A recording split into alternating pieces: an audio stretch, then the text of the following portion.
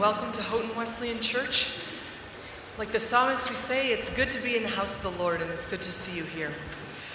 Please stand with me as we read the call to worship responsibly.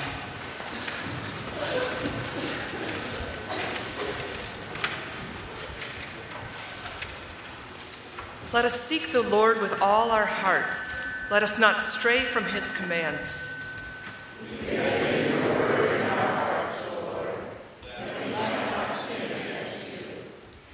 Praise be to the Lord. O teach us your decrees.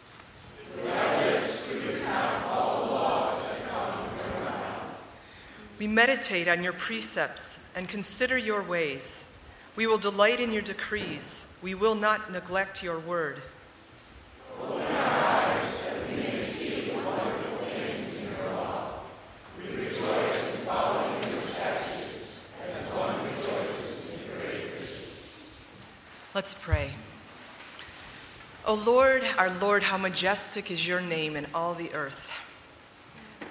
We come to the sanctuary to remember that, to remember your majesty, to remember our need to worship you. Lord, help us to open ourselves to you today, that our hearts would welcome you in your immensity and your love and your care. Help us to know your constant love for us, whether we come today with joyful hearts or with heavy hearts. Teach us to worship you in every mode. Meet with us in this hour. We love you. In Jesus' name, amen. Continue our worship.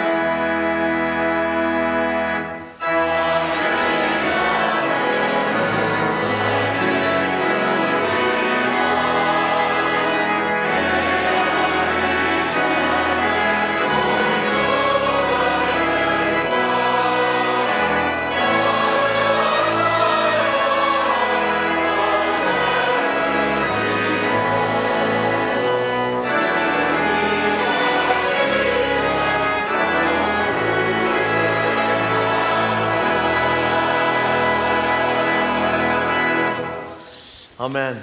We are here to worship the High King of Heaven, and we're glad that you're a part of this gathering. Before you're seated, take a moment, share a word of peace, a word of grace, and greeting to others who are here today in worship.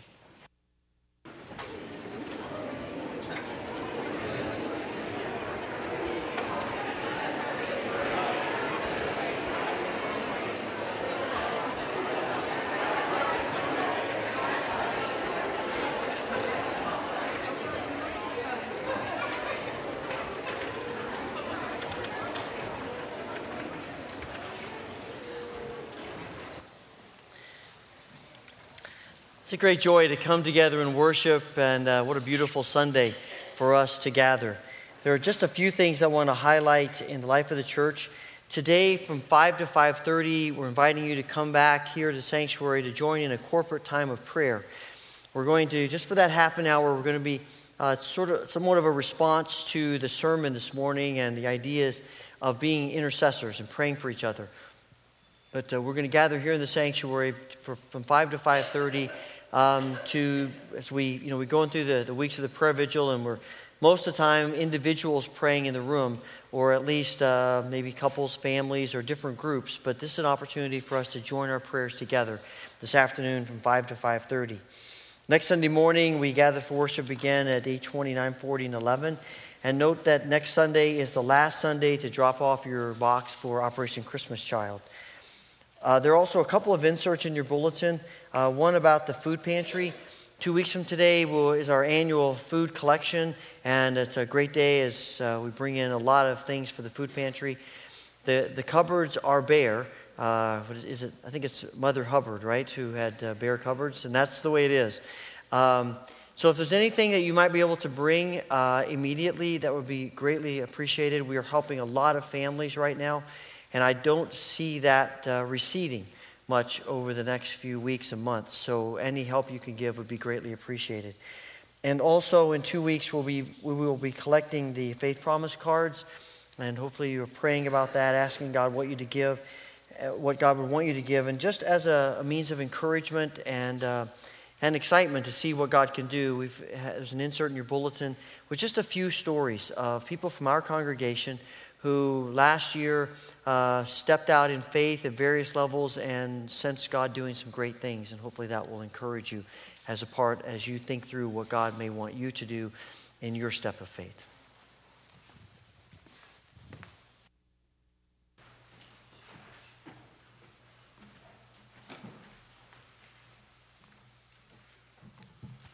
Good morning. When I read Pastor Wes's email asking me if I'd like to take part in this opportunity here, my first reaction was, nah, I don't have anything to say. But I did decide I better sleep on it and ask for direction. And sure enough, the next morning I had two pretty clear thoughts. So here I am, not comfortable but willing. God reminded me that I do say pretty often that I value taking a turn and pitching in. So I guess this is a chance to do that. Over 7 years ago, I was introduced to a centering prayer practice. Through daily practice in this particular means of prayer, I learned to be quiet and consent to God's presence. I think this has made a dramatic change in my prayer life and hopefully in me as a person. That prayer of quiet informs my other prayers, whether they're thanks or confession or intercession. So to use the prayer room really hasn't been different for me, and I tend to look at it as a luxury of a whole hour to pray without distractions or that nagging feeling I should be doing something else. I participate in a Moms in Touch prayer group, and we have used the prayer room a couple times together as a group, and we're going to do it again this next week. Because it's an organization, we use a prescribed format of prayer, and I think we feel like the hour helps us to focus, and it's been very precious to us to do it in that way. But the thing that I think I'm supposed to say about my experience of using the prayer room is this. It is a chance to publicly be part of the kingdom of God, to participate in the body of Christ. The vigil is kind of a tangible means of taking my turn or showing up. I get to be part of something bigger, a common purpose, even if my part is just really tiny. And that leads me to the second thought that I feel like God gave me. He reminded me of a poem that I learned in the 60s from a production that was done at the college called For Heaven's Sake. This poem is by Helen Cromer, and it pretty much encapsulates what it means to me to be one of the prayers. A drop in the bucket is only a drop, a minor and moist detail, for a drop can't change the color or taste in a 10-quart watering pail. But if the drop has the color of love or the taste of tears divine, one drop dropped into the vessel of life can turn the water to wine.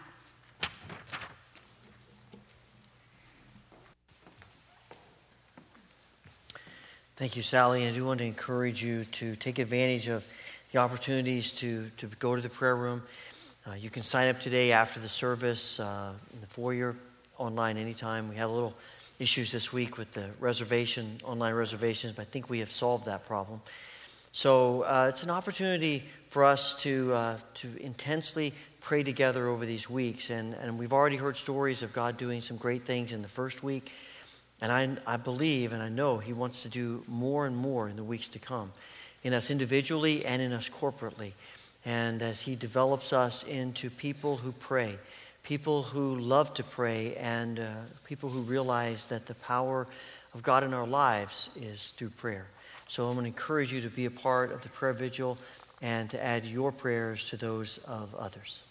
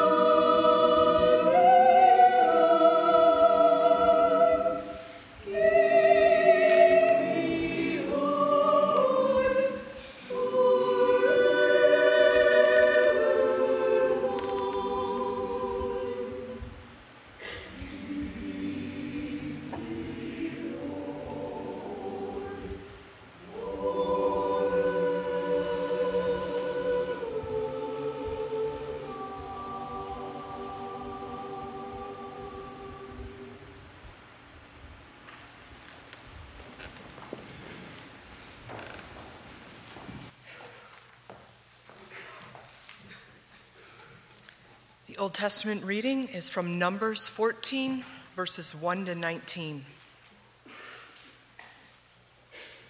It's on page 143 in the Pew Bibles. I'll be reading from the TNIV. Numbers 14, 1 to 19. That night, all the members of the community raised their voices and wept aloud. All the Israelites grumbled against Moses and Aaron, and the whole assembly said to them, "If only we had died in Egypt or in this wilderness. Why is the Lord bringing us to this land only to let us fall by the sword? Our wives and children will be taken as plunder. Wouldn't it be better for us to go back to Egypt?" And they said to each other, "We should choose a leader and go back to Egypt." Then Moses and Aaron fell face down in front of the whole Israelite assembly gathered there. Joshua, son of Nun, and Caleb, son of Jephunneh, who were among those who had explored the land, tore their clothes, and said to the entire Israelite assembly, "The land we passed through and explored is exceedingly good. If the Lord is pleased with us, he will lead us into that land, a land flowing with milk and honey, and will give it to us. Only do not rebel against the Lord, and do not be afraid of the people of the land, because we will devour them. Their protection is gone, but the Lord is with us. Do not be afraid of them." But the whole assembly talked about stoning them. Then the glory of the Lord appeared at the tent of meeting to all the Israelites. The Lord said to Moses, "How long will these people treat me with contempt? How long will they refuse to believe in me, in spite of all the signs I have performed among them? I will strike them down with a plague and destroy them, but I will make you into a nation greater and stronger than they." Moses said to the Lord, "Then the Egyptians will hear about it. By your power you brought these people up from among them, and they will tell the inhabitants of this land about it. They have already heard that you, Lord, are the Lord of these people, and that you, Lord, have been seen face to face, that your cloud stays over them, and that you go before them in a pillar of cloud by day and a pillar of fire by night. If you put these people to death all at one time, the nations who have heard this report about you will say, 'The Lord was not able to bring these people into the land he promised them on oath, so he slaughtered them in the wilderness.' Now may the Lord's strength be displayed just as you have declared. The Lord is slow to anger, abounding in love, and forgiving sin and rebellion. Yet he does not leave the guilty unpunished. He punishes the children for the sin of the parents to the third and fourth generation. In accordance with your great love, forgive the sin of these people, just as you have pardoned them from the time they left Egypt until now." This is the word of the Lord. Stand together, we'll sing the doxology as the ushers come forward.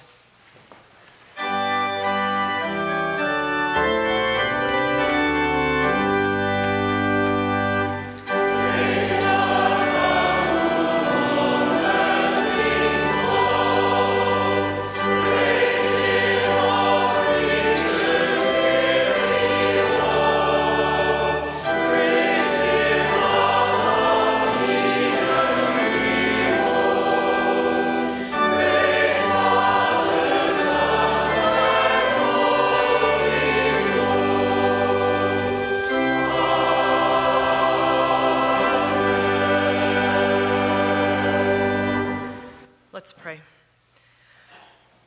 Lord our God, we thank you for all the ways that you have blessed us, and we give back to you out of a sense of gratitude for the many, many ways that you're involved in our lives.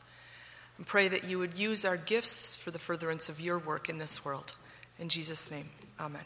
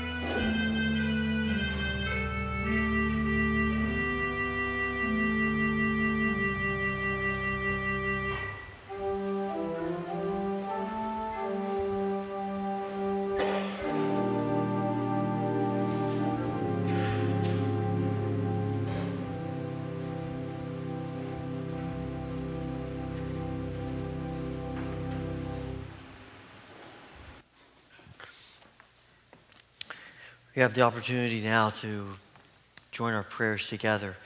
If you would like to use the altar as a place where you come and pray, I invite you to join me.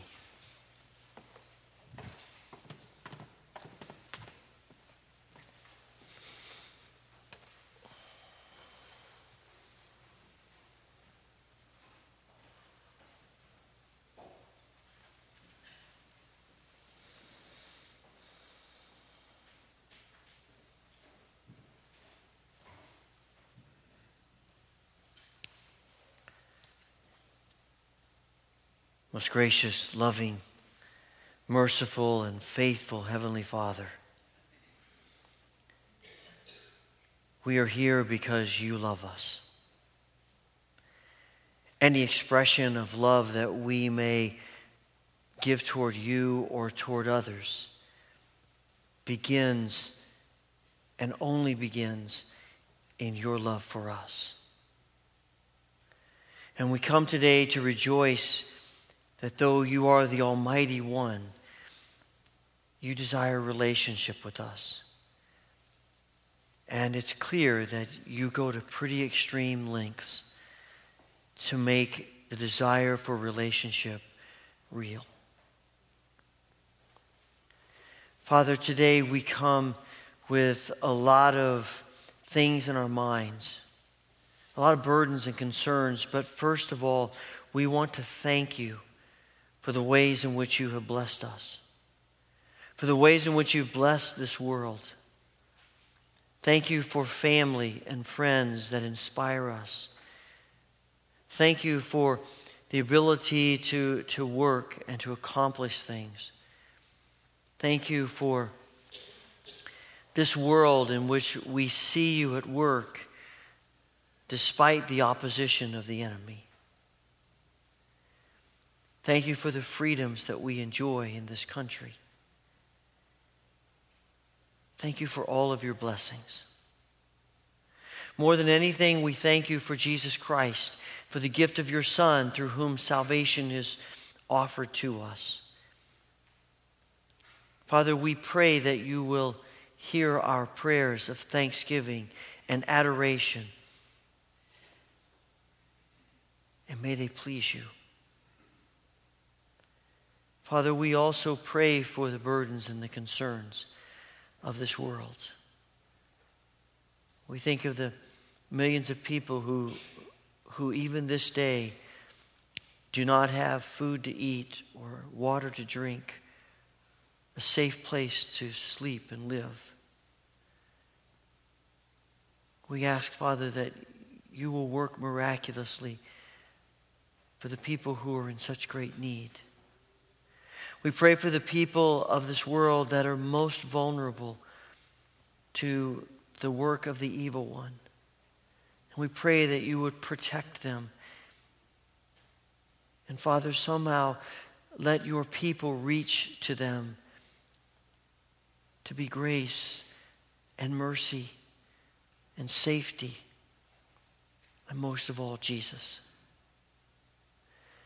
Father, for the burdens that are on our hearts and minds, whether it would be about ourselves or about others, in this moment of silence, hear all of our prayers.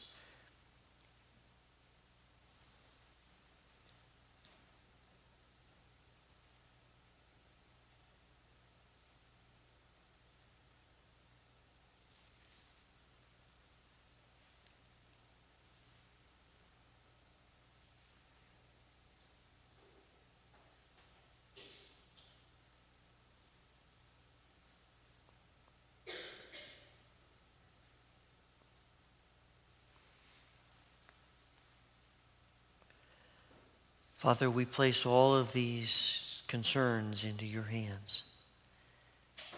And we know that you hear us. And we know that you are at work.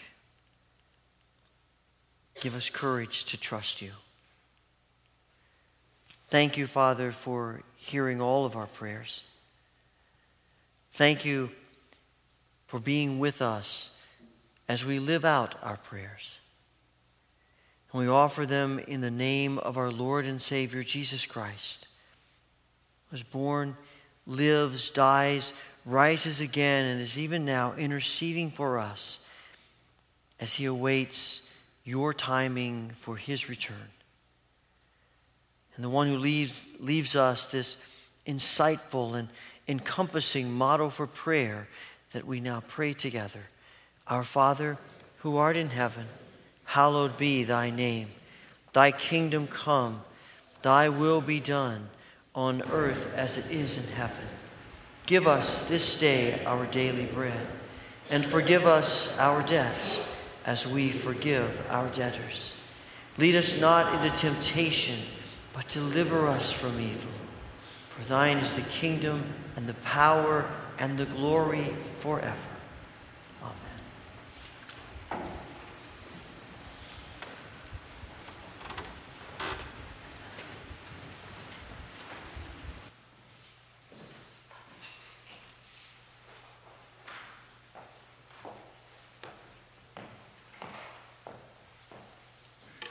The New Testament reading is from Colossians 4, verses 2 to 15. Colossians 4. Again, I'm reading from the TNIV. A letter from a missionary to a church he loves. Devote yourselves to prayer, being watchful and thankful, and pray for us too, that God may open a door for our message, so that we may proclaim the mystery of God, for which I am in chains. Pray that I may proclaim it clearly as I should. Be wise in the way you act toward outsiders. Make the most of every opportunity. Let your conversation be always full of grace, seasoned with salt, so that you may know how to answer everyone. Tychicus will tell you all the news about me. He is a dear brother, a faithful minister and fellow servant in the Lord. I am sending him to you for the express purpose that you may come to know about our circumstances, and that he may encourage your hearts. He is coming with Onesimus, our faithful and dear brother, who is one of you. They will tell you everything that is happening here. My fellow prisoner Aristarchus sends you his greetings, as does Mark, the cousin of Barnabas. You have received instructions about him. If he comes to you, welcome him. Jesus, who is called Justus, also sends greetings. These are the only Jews among my co-workers for the kingdom of God, and they have proved a comfort to me. Epaphras, who is one of you and a servant of Christ Jesus, sends greetings. He is always wrestling in prayer for you, that you may stand firm in all the will of God, mature and fully assured. I vouch for him that he is working hard for you and for those at Laodicea and Hierapolis. Our dear friend Luke, the doctor, and Demas send greetings. Give my greetings to the brothers and sisters at Laodicea and to Nympha and the church in her house. This is the word of the Lord.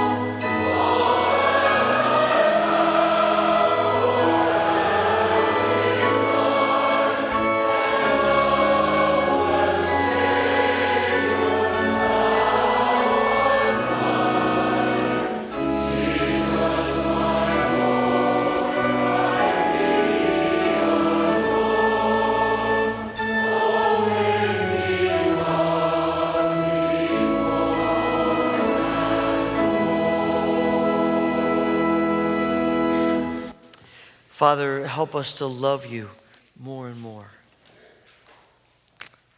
And may our love be expressed as we listen to you, as we continue in worship of you. And we ask this through Christ Jesus. Amen. Please be seated.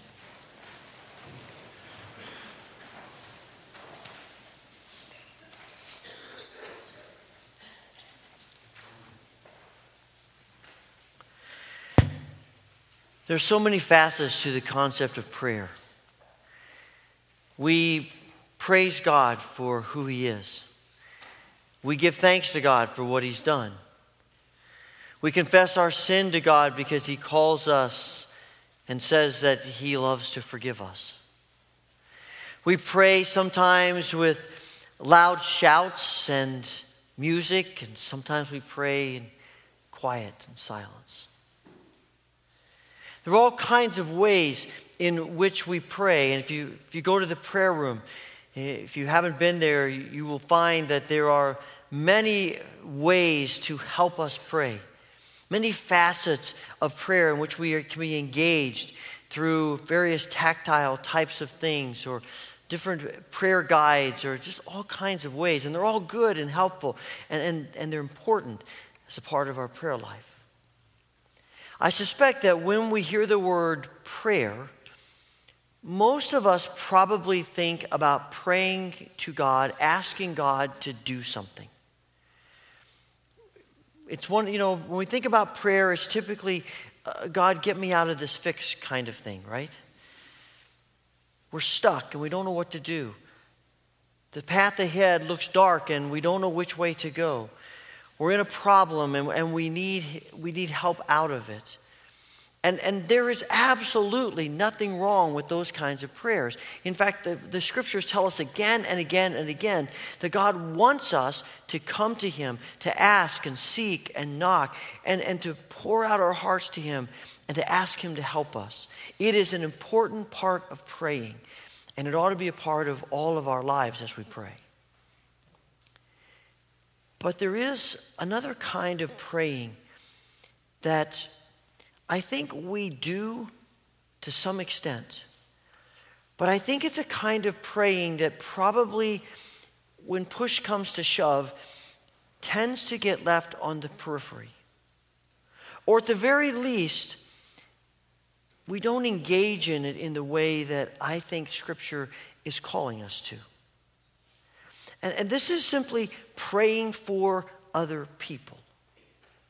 It's what we call intercession, where we pray for others. And when we typically think of intercession, we think of saying words for other people. And words are an important part of that.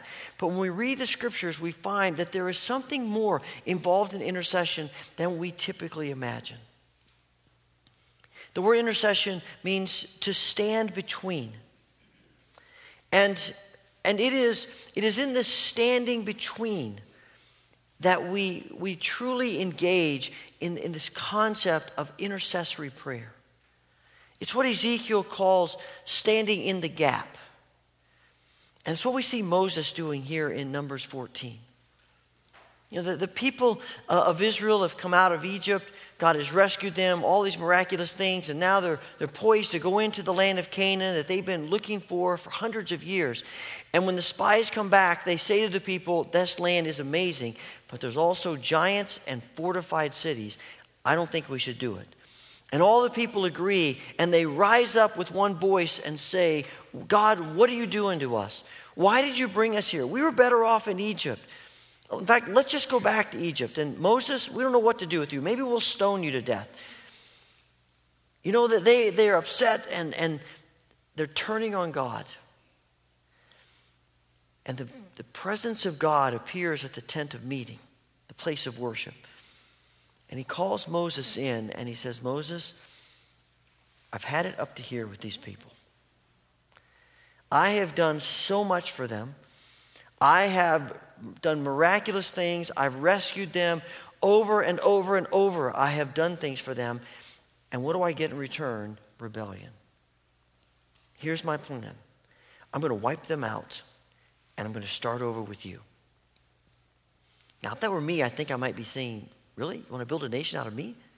I get to be the top dog? Okay, let's do it. But not Moses. Instead, I have this image of Moses standing in front of all the people gathered and stretching his arms as wide as he can to cover them and saying, God, remember who you are. Remember that you are a God who is slow to anger and abounding in love. Forgive them. And in that prayer, Moses is being an intercessor. He's standing between these rebellious, sinful people and God and pleading with God for them. He's putting himself on the line for these people. You see the same thing happening in 1 Samuel 14. Saul and the Israelite army are attacking the Philistines, and the defeat is getting close, and they're winning the battle. And Saul makes a decree, a vow. He says, no one is to eat anything until we've completely defeated the Philistine army. And if anybody does, they're going to die. His son Jonathan doesn't hear this. So Jonathan's out fighting and winning some battles, and he gets hungry, he's tired. So he finds a beehive with some honey in it, and he refreshes himself with that. When the battle's over and they win, they all get together, and Saul knows someone has desecrated the vow, and the lot falls to his son Jonathan, and he's ready to take him out. I mean, a vow's a vow. You make a vow, you have to fulfill it. And the members of the army come and they stand between Saul and Jonathan, and they say to him, no. You cannot do this to Jonathan, because what he accomplished today was in the power of God. He was in the Spirit of God in this battle, and this is not going to happen. Intercessor. And when we read the scriptures, the Old Testament and on into the New Testament, God says to his people, I'm going to make you not just a kingdom, I'm going to make you a kingdom of priests. And priests are people who stand between. They stand between God and the people, and they intercede. They represent the people to God and God to the people. And God says to the children of Israel, and in the New Testament to the church, you're my kingdom of priests. And one of your roles in this world is to be intercessors. This is what the body of Christ does. This is what my children, my people do. You pray for others. You stand between. You stand in the gap. Now here's the hard part about that. You can't really stand in the gap for people until you are willing to identify with their pain.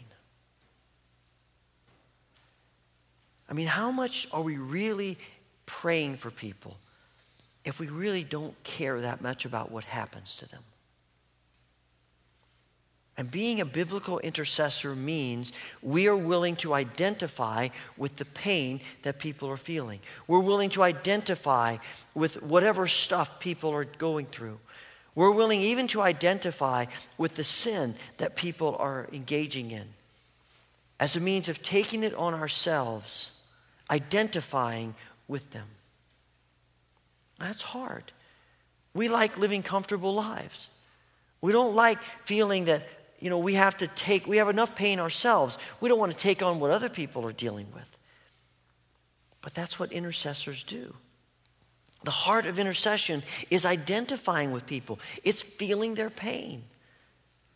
If we say we love people,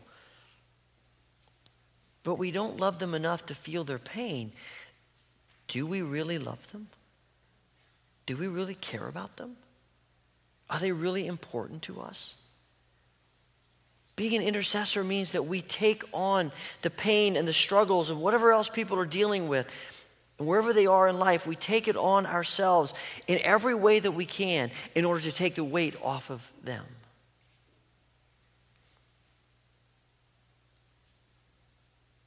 We identify with them. We let them know that something in us feels the pain and whatever they're going through too. I read about a man who grew up in a very conservative evangelical church. So he was a little bit surprised himself when he became very burdened for people who were dying with AIDS. He had grown up in a congregation where people who had AIDS were looked down upon, were condemned, and where a lot of people that he knew would probably look at them and say, well, hey, you're just getting what you deserve.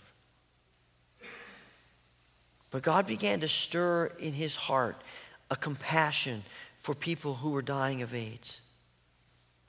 And he sensed God saying to him, I want you to go to these people and just sit with them. Read to them, listen to them, love them. Try to do everything you can to take their pain onto yourself. And that's what he did.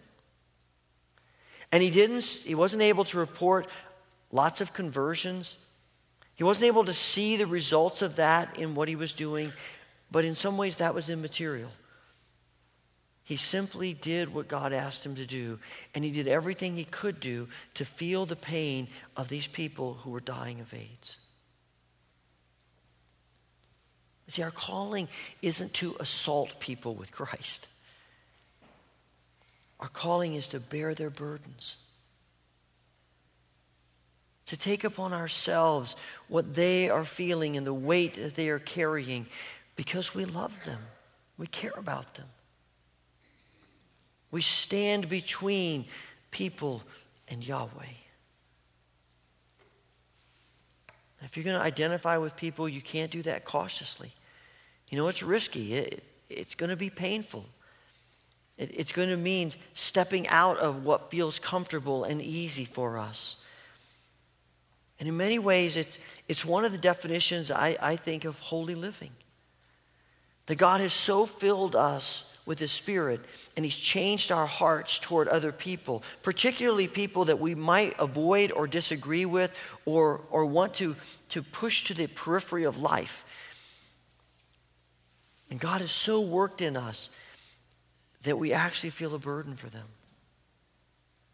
That's holiness. You think about Jesus dying on the cross. This is the ultimate expression of being an intercessor.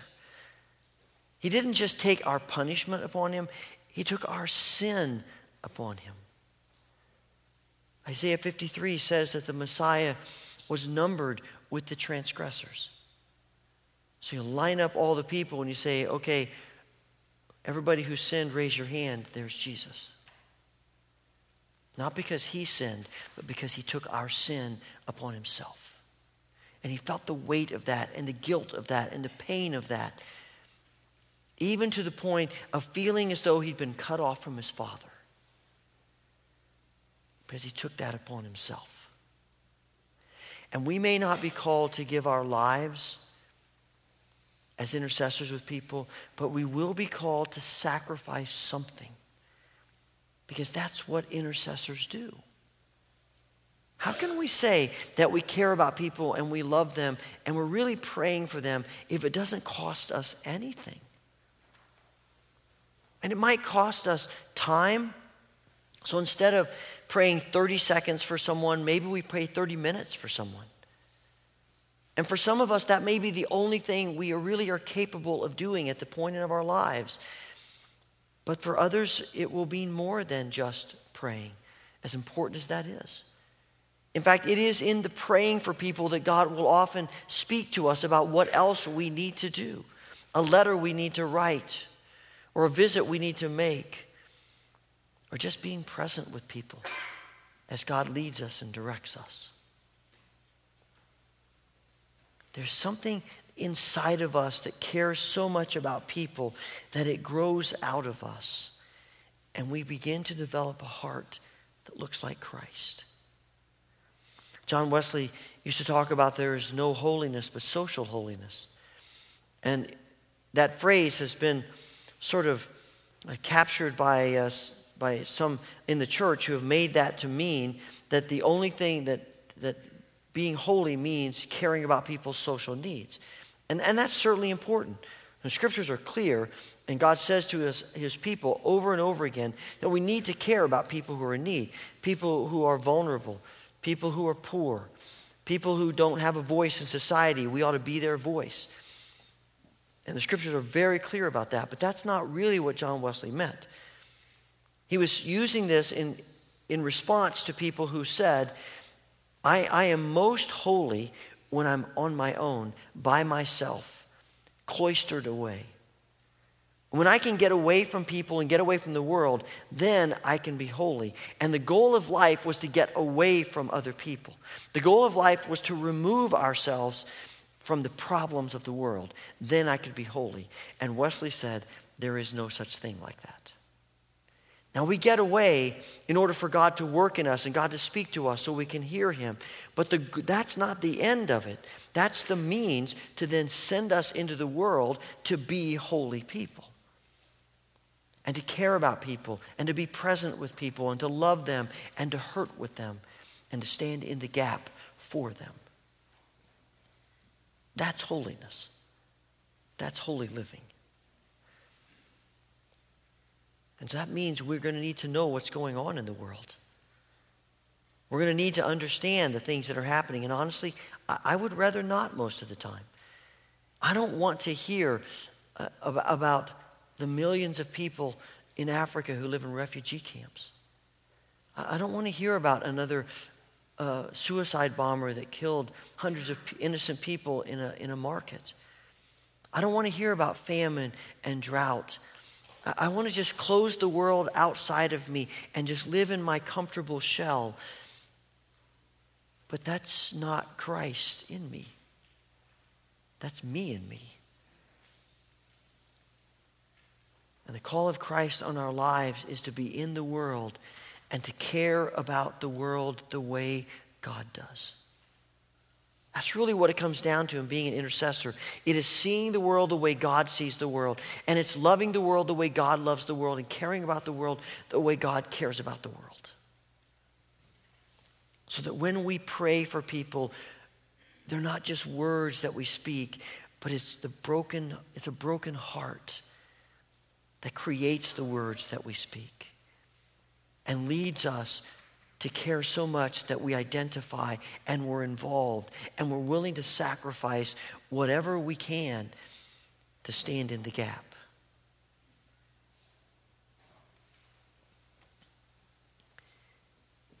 This is a hard thing for any of us.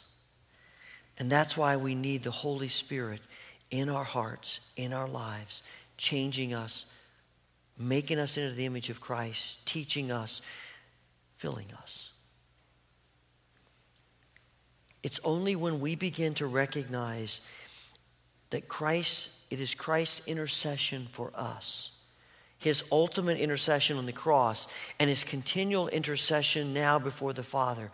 It's only because of that any of us are here in the first place.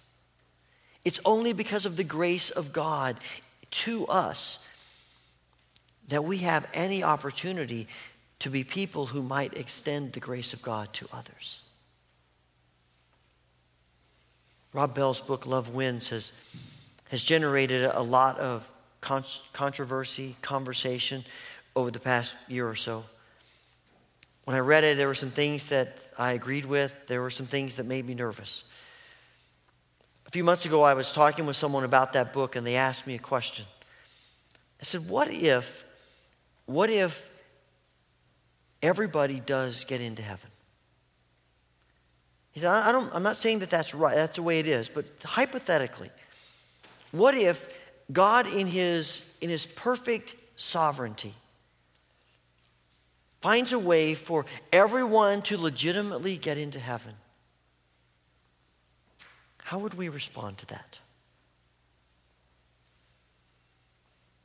I have to admit, there's a part of me that wants to say, that's not fair.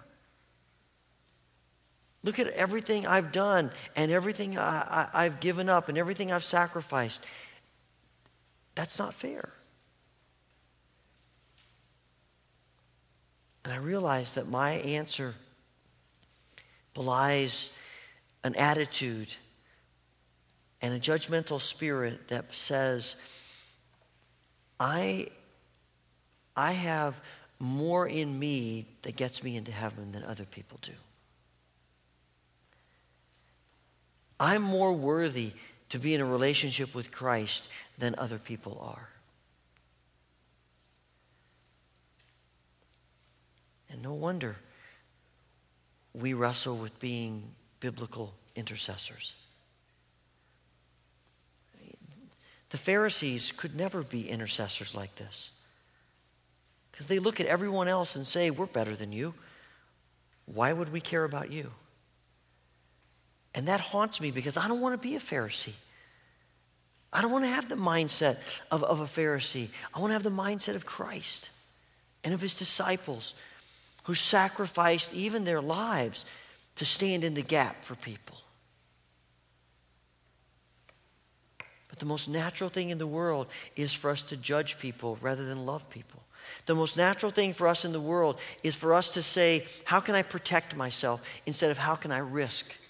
The most natural thing in the world is for me to close everyone off so that I'm safe instead of opening myself up and to be vulnerable.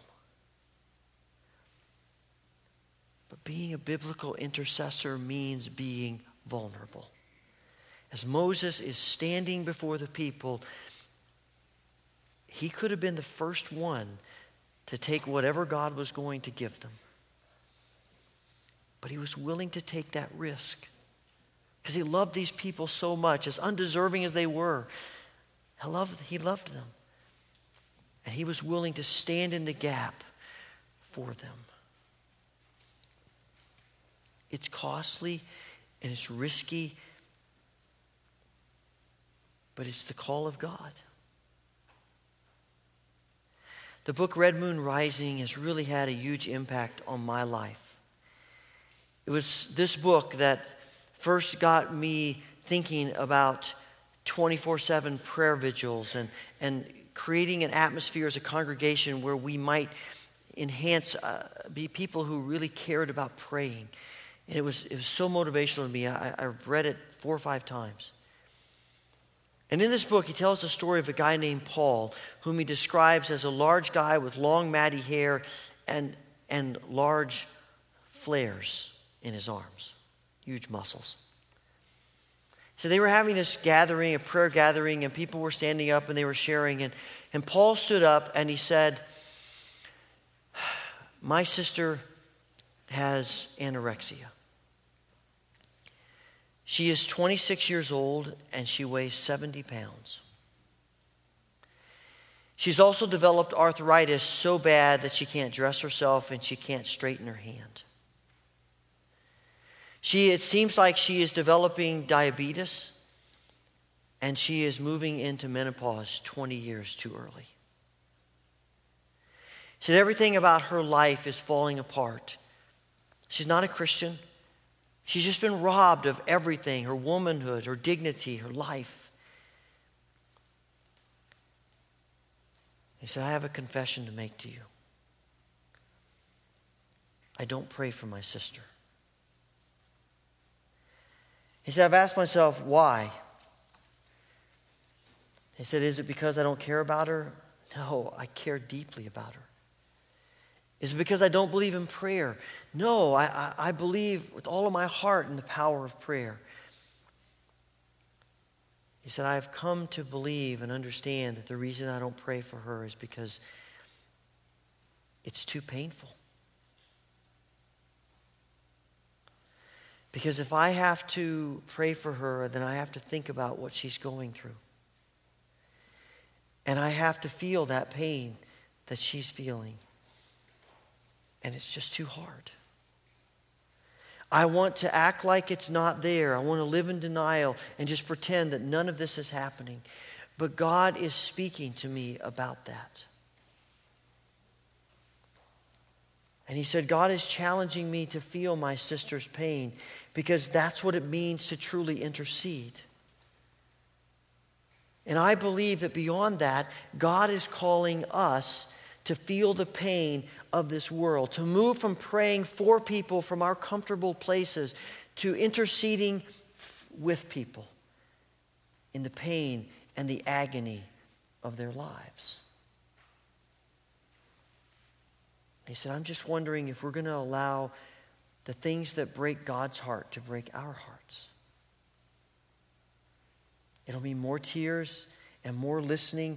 It may even be the reason why so many of us struggle with our own personal burdens and heartaches, because God's allowing us to feel the pain, to be weak and broken, so our prayers have more power.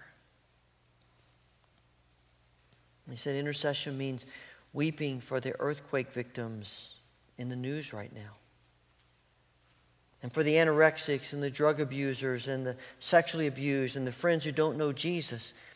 And God says if we will stand in the gap in this way, bridging the ravine between a hurting generation and our healing God, we will see a breakthrough, a new level of effectiveness in prayer. There will be power in our pain.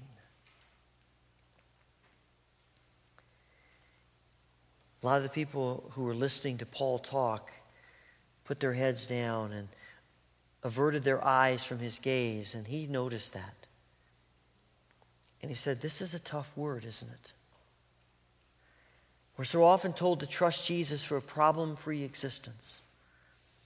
But what if the call to pray is a call to bleed as much as it is to be blessed?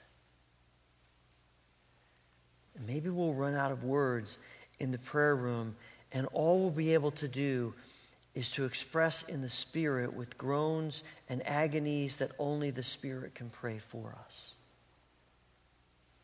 And maybe our passion will consume us until we begin to actually live out our prayers in practical action. Interceding for people isn't trying to convince God to do something that he doesn't want to do.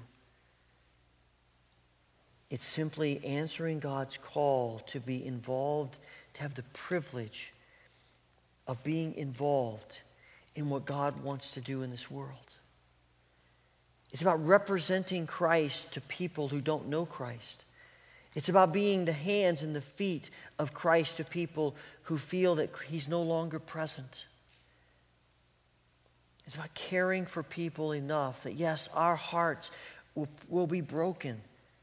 We're going to sacrifice. That's what it's about.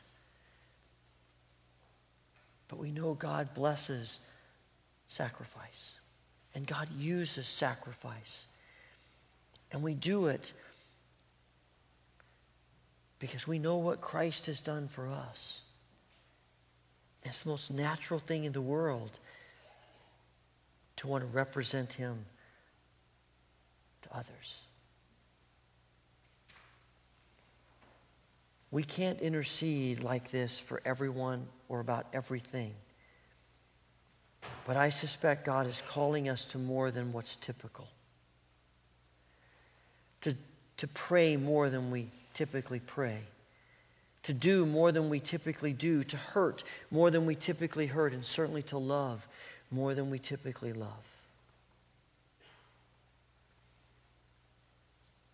Are we willing to let God get so into us that we stand in the gap for whomever he calls us to, in whatever way he leads us to? Because Christ stood in the gap for us. And he continues to do so. Please pray with me.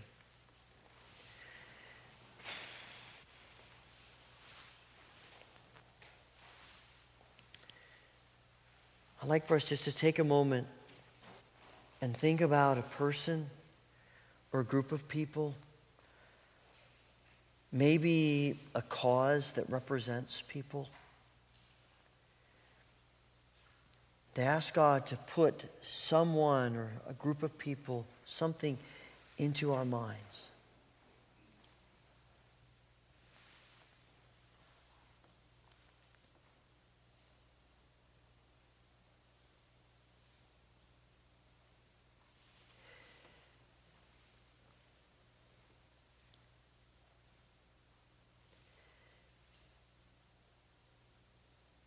With that person or those people in your mind, ask God to begin helping you feel their pain. To begin identifying with them in a way that's completely different than how you might have identified with them before.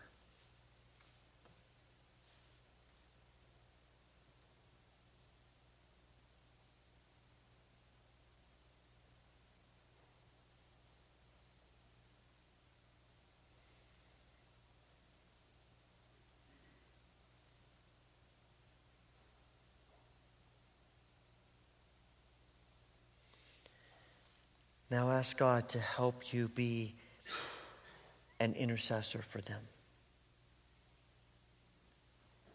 And to show you how He would like for you to do that. It might be an extended time of praying where you give up something else you want to do. It might be some other kind of action. But ask Him to show you the first step to being an intercessor for that person or that group of people.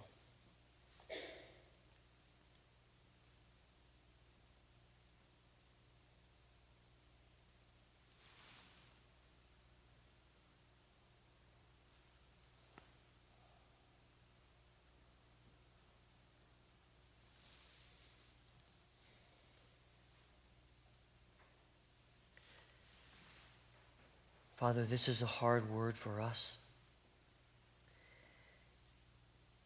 And yet, there is a level of joy that comes from being so engaged with you that your heart becomes ours. Father, give us grace through Christ to be the intercessors that you've called us to be.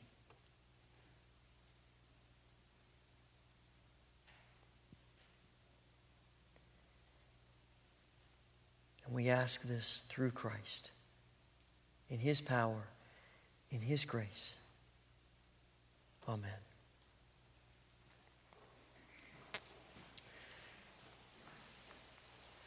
This afternoon, in this 5 to 5:30 time period, we're going to actually be, part of that, a large part of that will be praying for each other about being intercessors. That we can help each other, praying for each other as we follow God's call and leading. And that we as a church, as a whole, will be a place where this kind of intercession is natural and common, because we want our hearts to be so filled with the heart of Christ. I invite you now to stand and take your hymnals as we sing together. Hymn number 434, about God's love in our hearts for each other and for others.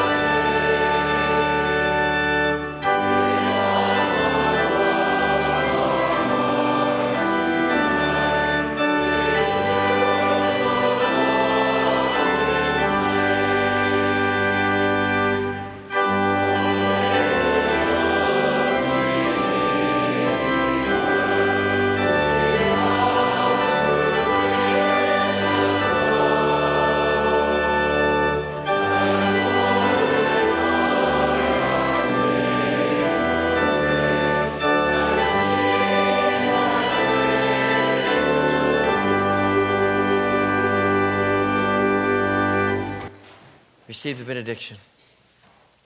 May the Lord bless you and keep you. May the Lord make his face shine upon you and be gracious unto you. May the Lord turn his face toward you and give you peace. Amen.